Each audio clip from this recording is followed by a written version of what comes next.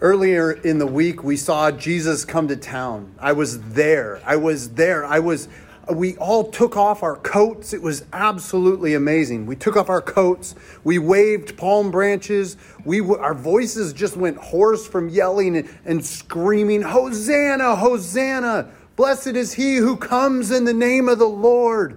It was like the craziest thing I've ever been a part of. We were so tired of the Roman occupation, and we knew that God had promised us a king that would be above all kings, that would be above Caesar. And Jesus met so much of what we were looking for, so much of what we were looking for in the Messiah, in the promised one of God. This had to be the King of Kings, and we all knew it. The whole crowd knew it. The one who was going to liberate us from this Roman tyranny once and for all. So when Jesus was on his way to town, everybody knew about it. Everybody. I know, like many of you guys have seen pictures of Palm Sunday with a couple of kids smiling and waving palm branches, but Jerusalem was packed. There was people all over the place, camping all over the place, come from all over Israel, and they packed out that town. I don't know, I heard somebody say that there were close to 1 million people in town for this Passover celebration. This was our great holiday. It was crazy to see Jesus riding into a town on a donkey, and we all went nuts. We were going crazy. This has to be the king. This has to be the one. We'd even heard rumors that he'd raised one of his friends from the dead. From the dead. Can you believe this? No one had ever raised anybody from the dead, but we heard that Jesus told his friend Lazarus to come forth, to come out of the grave. And you know what? He did.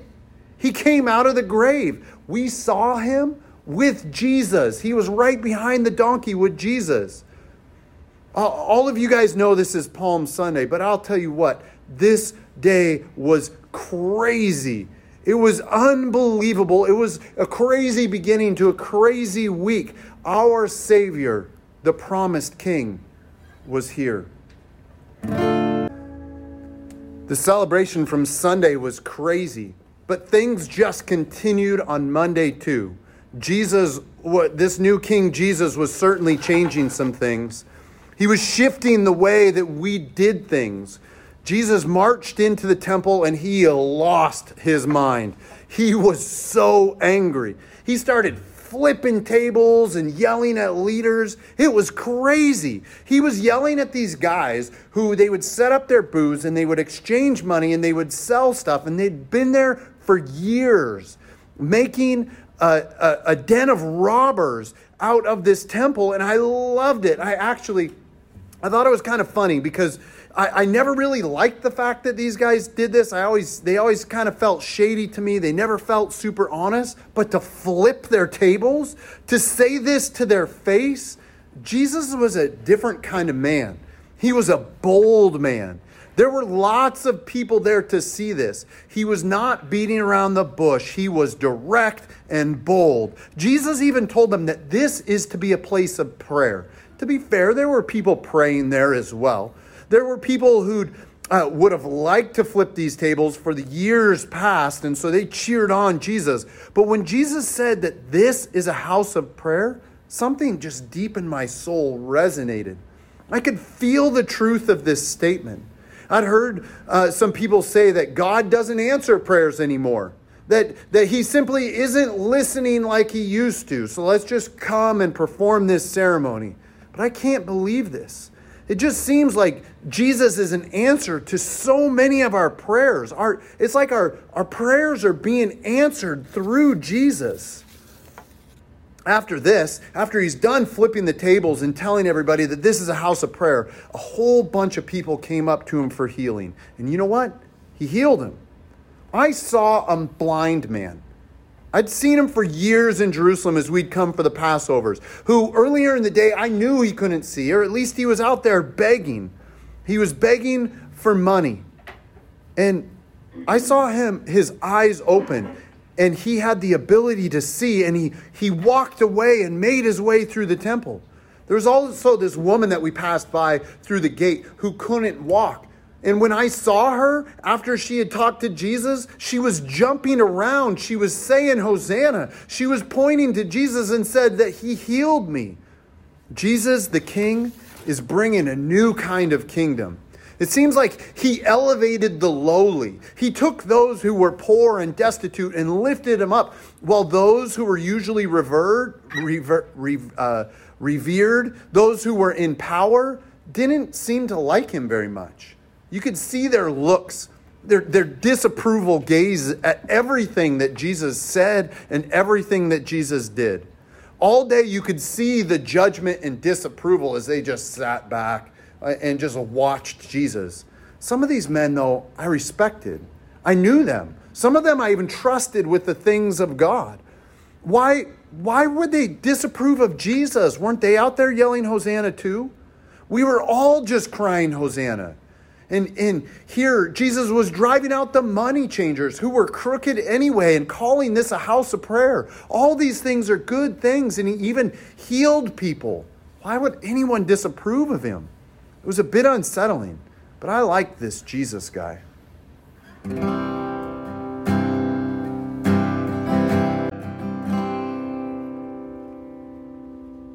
Well, if we thought Sunday and Monday were crazy with the shouts of Hosanna and Jesus flipping tables, Tuesday was unbelievable. Jesus went after the scribes and the Pharisees. No one goes after these guys, ever. Sure, they debate among themselves, but they're scholars. They're the educated ones. They're the most respectful and the most thoughtful ones. They know the Bible inside and out. No one argues with these guys because they know everything. But Jesus did. It was clear that the Pharisees wanted to make life for Jesus really hard. They wanted that day. They wanted Jesus to remember that day. They went after him right away. They were questioning him with all sorts of questions. Questions that seemed ridiculous, and it seemed like they were trying to catch Jesus in a lie. Or at least to get him in trouble in front of people. At least to get him to stumble around and make some mistakes in the words that he said, because so far no one has anything against this Jesus guy. It didn't work, though. The questions got harder and harder, but Jesus' answers got better and better. They even asked Jesus about taxes in front of the Roman guards. No one talked about taxes in front of the Romans. We all hated that we had to pay them. We all hated that they were exacted from us. They were just taken from us by force oftentimes. But Jesus said something again that made my heart sing. Pay to Caesar what is Caesar's, and to God what is God's. Brilliant. Because everything belongs to God. Everything. They tried to get Jesus arrested, but all he did was answer their questions with honesty and with brilliance. This went on and on. Jesus was so good at answering their questions that eventually they just stopped asking. They knew that Jesus' answers made their questions look silly once he answered them. I mean, when they asked, it was like, ooh, that's a good question. How's Jesus going to answer this? But when Jesus answered, it was like, duh, of course that's the answer. Of course this is the only answer that would work for these questions. But then, after the questions died down, Jesus went off. He went off. He called these leaders, these people that we all respected, he called them hypocrites. He called them blind guides. He made fun of the way that they tithe and the way that they give. He said to them, you clean the outside of the cup, but the inside of the cup is filthy dirty. He called them whitewashed tombs and said that these were the people who murdered the prophets and shed their blood. Jesus even called them snakes and a brood of vipers. Even their mom was a snake. Jesus said that these guys were not humbles, but they positioned themselves to be great, and that they were leading the people who followed them straight to hell. That's what he said to these guys. That these guys that love to be called great teachers and given seats of honors, he also said that they honored the gold in the temple, but not the God of the temple. Man, all that Jesus said makes sense. I mean, I get it. These guys always elevated their thoughts and their logic over anyone who had questions for them. They were smug about the things of God. Even if someone had sincere questions, they would give answers to them, but not in humility, rather in a condescending tone. But still, a few of these guys I knew, and I respected their knowledge. These were good guys who took the things of God seriously, more seriously than the rest of us. They certainly had a lifetime of devotion to study. And Jesus, after he scolded these men, he left them. He left them, and they were mad because Jesus went after them. But Jesus looked over Jerusalem, and he lamented it. And he predicted that Jerusalem would be destroyed and that it would be rebuilt in 3 days. But then he also gave a bunch of teachings. Well, warnings really is what he was giving. He was telling us, don't be led astray. Don't follow these blind guides. Make sure that you're ready for the day of the Lord. Make sure that your heart is prepared. Make sure that your mind is prepared. Make sure that you do the best with what you've been given. God has given you gifts. Make sure you do what he wants with them. Man, Jesus is such a good teacher. I feel like I don't get all the things that he's trying to say, but I like listening to him. I feel like if I just keep listening to him, the more I listen to him, the more I'll get it. I'm not sure I'll have all the answers like some of the scribes and Pharisees seem to have, but I still think that Jesus might be the Messiah. I still believe in the hosannas that I offered him on Palm Sunday. As his teaching went on, it seems like somewhere in there is a little confusing to me. But Jesus was predicting that he would die. It's like he knew that something was going down. Like we had our king, but he knew something different. He was on a different level. But I swear in the midst of that, there was a reference to his death. Didn't get it at the time, but now, looking back, it makes sense.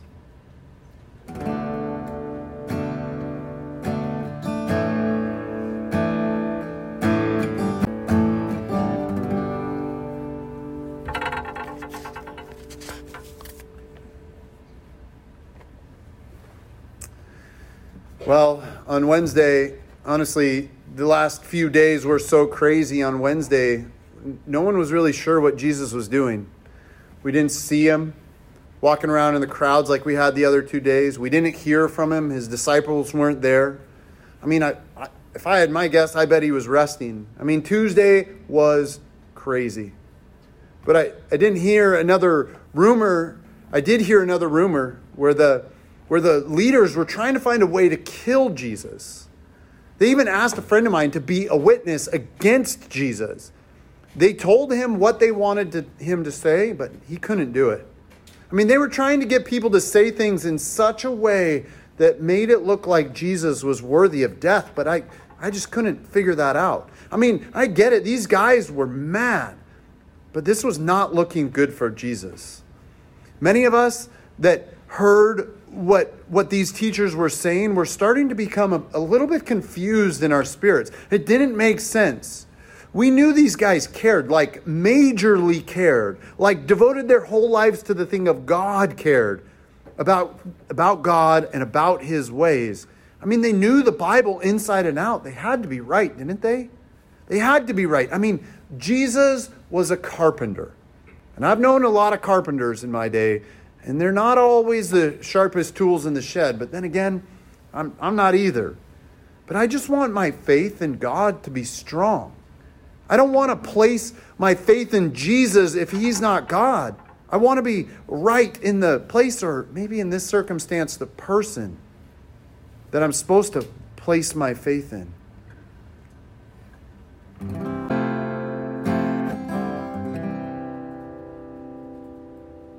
The next day, Jesus came to town smelling amazing. Rumor had it that some prostitute who he had forgiven came in and broke an expensive bottle of perfume over him and anointed him with it. She also, as the rumor goes, washed his feet with her tears and her hair. As if this week hasn't been crazy enough. But they say those who sin much are forgiven much by Jesus. And I guess she knows grace better than most people who think that they've done nothing wrong. I saw Jesus briefly, and I smelled him as he walked by. But most of the day, I've heard about that day since it's happened. I didn't hear it in the day. I wasn't there to witness it. Those that were there were telling these unbelievable stories of Jesus on this Thursday. I'll try to share a couple of them, but then again, I wasn't there. While all this was going on, I was hanging out into town. I was listening to the teachers of the law and trying to figure out what I really thought about this Jesus guy. I was trying to figure out if I wanted to follow him or not. I don't want to be made a fool of. I don't want people to call me a fool or to think that I'm just naive for following this Jesus. There's certainly something about him that I want to follow him. There was something that was like pulling me towards him. And all I needed to do was answer. But I wasn't fully there yet. Anyway, here are some of the stories that I heard. During the Passover dinner, Jesus got down and washed his disciples' feet. This dinner is a big deal. It's important. I mean, in this city, Jesus was important during this time as well. It was celebrated. This Passover celebrated the fact that God rescued his people from slavery. We celebrate it every year so we won't forget that God purchased us from slavery. That God can and does save us. That it wasn't just a one-time thing, that he still can save us. So during this important meal, Jesus did the job of a servant. And if the family had a slave, it was the job of a slave. He got a basin of water. He got a towel and tied it around his waist. And he began to wash the feet of his friends. One of his friends says, "No, Jesus, don't do that." But Jesus said, this is what he needs to do. He needs to be served by Jesus. This shows us that what Jesus is willing to go to, he's willing to become like a slave, like a servant to serve us. He is so much different than the religious leaders who would never bow down and wash our feet. Wish I would have known this before the next couple days unfolded. I wish I would have known all the ways that Jesus was humble. I wish I would have known all the ways that Jesus would serve us and that Jesus would save us. I would have stopped him and asked him to wash me too. After the dinner, and during this dinner, it was weird. One of his friends just abruptly got up and he left. But after the dinner, they went to the garden where I guess Jesus went often to pray. I've never been there. He went to pray and he asked his friends, "Will you please pray with me?" But they fell asleep. And he asked again, "Hey, would you please pray with me?" But they couldn't hang with Jesus. Something was going on with him. He was wrestling with some things and he wanted his friends to pray with him. It was reported that he was praying so hard that he sweat blood. Given that the next coming days and the fact that Jesus already predicted his death, it's not surprising I would probably sweat blood too, worrying about it. One of Jesus' friends recorded this prayer for us. Jesus prays for himself, mostly, just like the washing of our feet. Mostly he prays for his followers. He prays that they might be unified, that they might love one another, that they might follow God as Jesus followed God. It's just another example of how Jesus, even in his most dire time of distress, prays selflessly for us. When Jesus gets up from praying, he walks out of the garden and he walks across the brook Kidron and into a waiting mob. It was like Jesus knew when it was time to end his prayer to get up, and he went out to meet them. Jesus went to these people. He was betrayed by by a kiss from a friend, the friend who had abruptly left dinner. We know now that he sold Jesus for 30 pieces of silver. I mean, it's a lot of money, but it's not that much money. I didn't even get money, though, when I betrayed Jesus. I remember this story from when I was a kid. King David, who was one of the old kings of Israel, when his son was attacking and trying to take David's kingdom, David ran away out of town instead of fighting his son, instead of facing his accusers. He ran out of the town and he went over the brook Kidron, leaving town. And I just know that when Jesus went to his betrayers, he went the opposite way of David to meet his betrayers. Jesus is better, and he's a braver king than David ever was. Then Jesus, after he was taken by the mob, he endured trials. It looked like they found some people who were willing to lie about Jesus, and Jesus was put on trial, and he was beat by the priest guard. I've always wondered, why didn't they try to get Jesus during the day? Why was it that they were convening at such a late hour? But there they were, meeting late at night, beating Jesus and testifying falsely against him. Jesus had made them so mad that they wanted to kill him.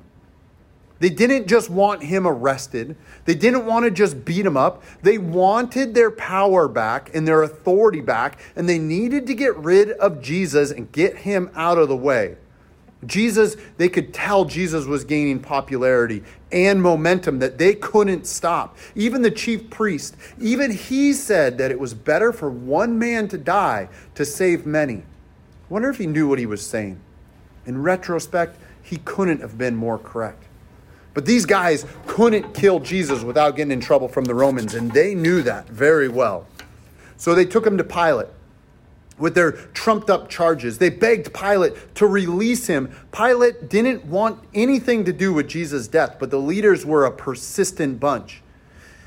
He was said to have washed his hands of the death of Jesus, but the leaders begged for Jesus' blood to be on them and their generations to come.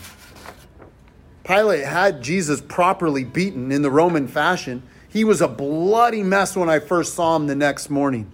He had a crown of thorns on his head. He had a purple robe on. They were obviously mocking Jesus. The Romans were known for their cruel mockery. Jesus was almost unrecognizable after they beat him up. He was really bloody. I mean, he looked messed up. His face still haunts me to this day. Is this what love looks like? Is this the man who I called out just a few days earlier? Hosanna, Hosanna, blessed is he who comes in the name of the Lord. Did I really want this man's plans to succeed? What more could one man endure? While all that was going on, while Jesus was on trial, all that I'd later heard from my friends, I was having a fitful night's sleep. I was seriously contemplating Jesus. The Pharisees and the Sadducees had me close to renouncing my hosannas. He seemed like the truth, but I just didn't know. I had too many questions that hadn't been answered. I had these people who cared about the Bible, people I've known all my life, telling me otherwise, that maybe I shouldn't believe in him. As I rolled into town, that time when I actually saw Jesus, I followed the mob. They were going to see Pontius Pilate, and for those who don't know who Pilate is, he was a Roman official. I didn't like the guy, but he was powerful, and he had all of Rome backing him. If something would have happened, he could have brought in soldiers and done away with us all. When I got there, they had Jesus up on the step of Pilate's building. Pilate was asking the crowd if we wanted him to release Jesus or Barabbas. Now, everyone knew Barabbas was a shady dude who constantly was calling for violence. He was constantly calling for violence. We knew that if Barabbas was free and Barabbas got his way, that Pilate would call in his army and attack us. When he asked who we wanted to release, a bunch of leaders started chanting, Barabbas, Barabbas, give us Barabbas. I didn't understand. Then I looked over and I saw the Pharisee that I knew best, the one from my hometown. He looked at me and he nodded as he was chanting. And he was asking me to chant for Barabbas. And you know what I did? I chanted for Barabbas. It felt like, in that moment, it felt like the right thing. Give us Barabbas. Free Barabbas. There I was confused. When Pilate asked the crowd what should be done with Jesus, it started in a low murmur. But it built and they were chanting, crucify him, crucify him, crucify him. It worked itself into a fevered pitch, and the whole crowd, me included, I was yelling, crucify him, crucify him, crucify him. I don't like to say it now.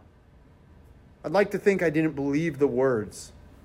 But the holy men who I knew in my life were telling me that this Jesus guy was a false god. He was not the Messiah. And in that moment, I believed them. Later in life, I wish I would have kept my mouth shut. This was my biggest regret, not believing in Jesus. I followed the crowd over Jesus. I followed the crowd and these religious leaders over what I knew my heart was telling me was right about Jesus. You know what they did after this chant? They took him. They beat him some more. They made him carry his own cross up to a place called Golgotha, the place of the skull where they crucified people. And they crucified him. They put him beside two criminals. And they crucified Jesus like a common criminal. I crucified Jesus. I put him on that cross. It was actually my words, my actions, my chance of crucify him. Give us Barabbas. Crucify him. This is my regret. Pilate had a plaque nailed to the cross that read of this crime that he was put to death for. It said, King of the Jews. Jesus' blood that was on the cross actually looked like the blood of lamb that we painted over our doors, that we did every Passover. Truly, this Jesus must be the Lamb of God.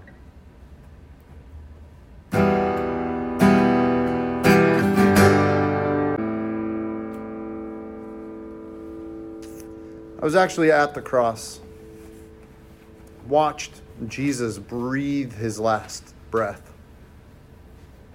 I watched him die in agony. I had the idea that this had something to do with me. I didn't know what I could do to shake that feeling. This had something to do with me. I actually saw them pierce his side with a spear. I saw them gamble for his clothes. I saw the blood mixed with water pour from his side. I heard him as he was speaking. Today you will be with me in paradise, he says to one of the criminals that was with him. And I heard him when in a loud voice, I will never forget this. He said, my God, why have you forsaken me? I knew that as I heard that, I had forsaken Jesus too. And in forsaking Jesus, I had forsaken God. I also heard him say to the people who were killing him, Father, forgive them, for they know not what they do. And I longed for this forgiveness.